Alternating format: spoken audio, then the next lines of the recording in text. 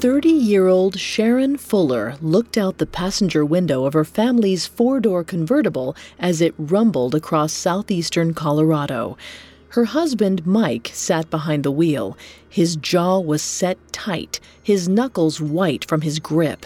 They'd been driving for days, and their two kids couldn't sit still in the back seat. Mike was about to lose it. Sharon sighed. This was supposed to be a fresh start, but it was starting to feel like a nightmare. Mike still blamed her for the state of their marriage, for the affair.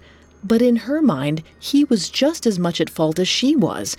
If he loved her as much as he loved his job as a Seventh-day Adventist pastor, she might not have looked for comfort in another man's arms. They'd agreed to move on from the affair, both emotionally and literally, packing up their house and kids. But Sharon knew the love for Mike was never coming back.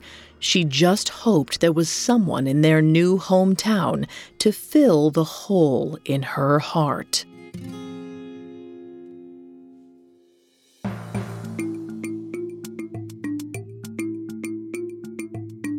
Welcome to Black Widow Watch. Like the deadly spider they're named for, many female criminals have used the promise of love to trap and kill their victims. These men believed they'd found the person they would spend their lives with. Instead, they had wandered right into the web of a deadly predator. Throughout this month, I'm taking a look at the world's most notorious Black Widows. In these episodes, I'll uncover what made these women decide to murder the people they'd vowed to love and cherish. We'll detail the specific methods they used to carry out these ends. And finally, we'll explore what made their respective prey susceptible to the charms of a predator in disguise. Today we're discussing Sharon Nelson, a former pastor's wife who raked in $400,000 in life insurance payments after the deaths of her second and third husbands. But this widow didn't work alone. She conspired some help. More on Sharon Nelson coming up. Now on Netflix, inspired by the unbelievable true story of a fake hitman, comes the new movie, Hitman, from Academy Award nominee Richard Linklater. At 96% certified fresh on Rotten Tomatoes, critics are calling Hitman a smart, sexy crime thriller with surprises at every turn. Starring Glenn Powell and Adria Arjona, Hitman. Now playing on Netflix and in select theaters. Rated R. Now back to our Black Widow.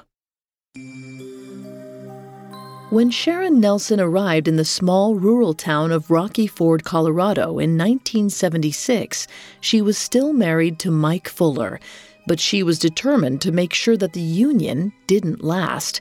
Mike was restrictive, oppressive, and hot-tempered.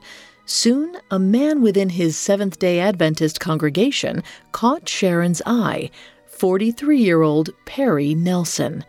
He already had a loving wife and 2 children, but something was missing. The excitement was gone. That all changed with Sharon.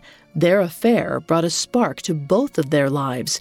It went on in secret for years, but eventually they left their spouses and eloped.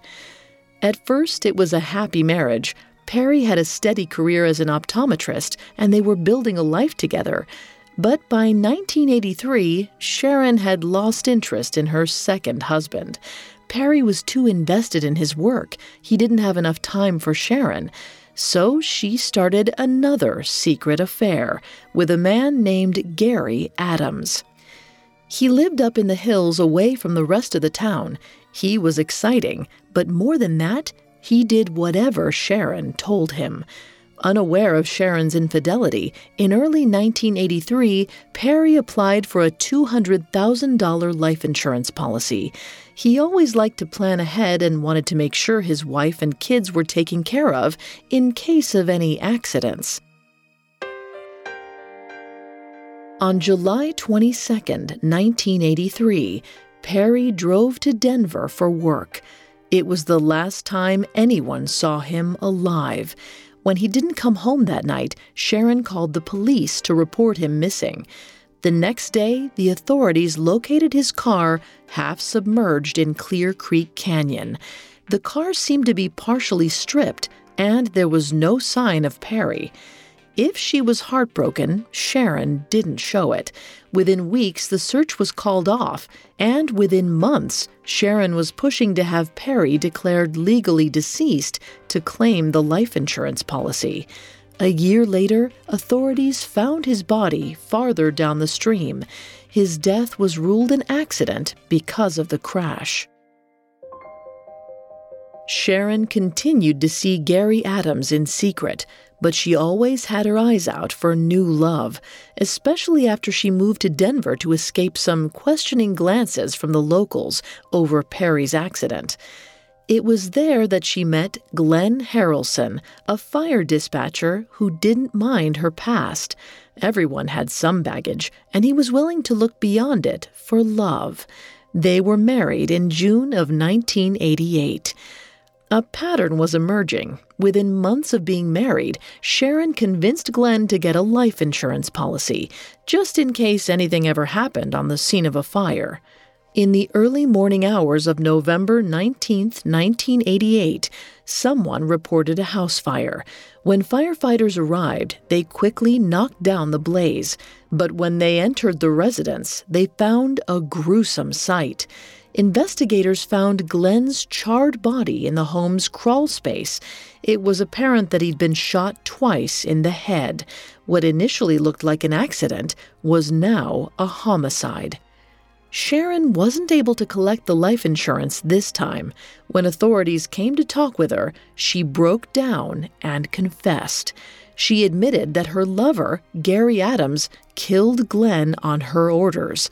Not only that, but they both were responsible for Perry Nelson's death as well. Today, Sharon is serving consecutive life sentences in jail for Perry and Glenn's murders. She was always looking for more in life. Now all she sees are the four walls of her prison cell.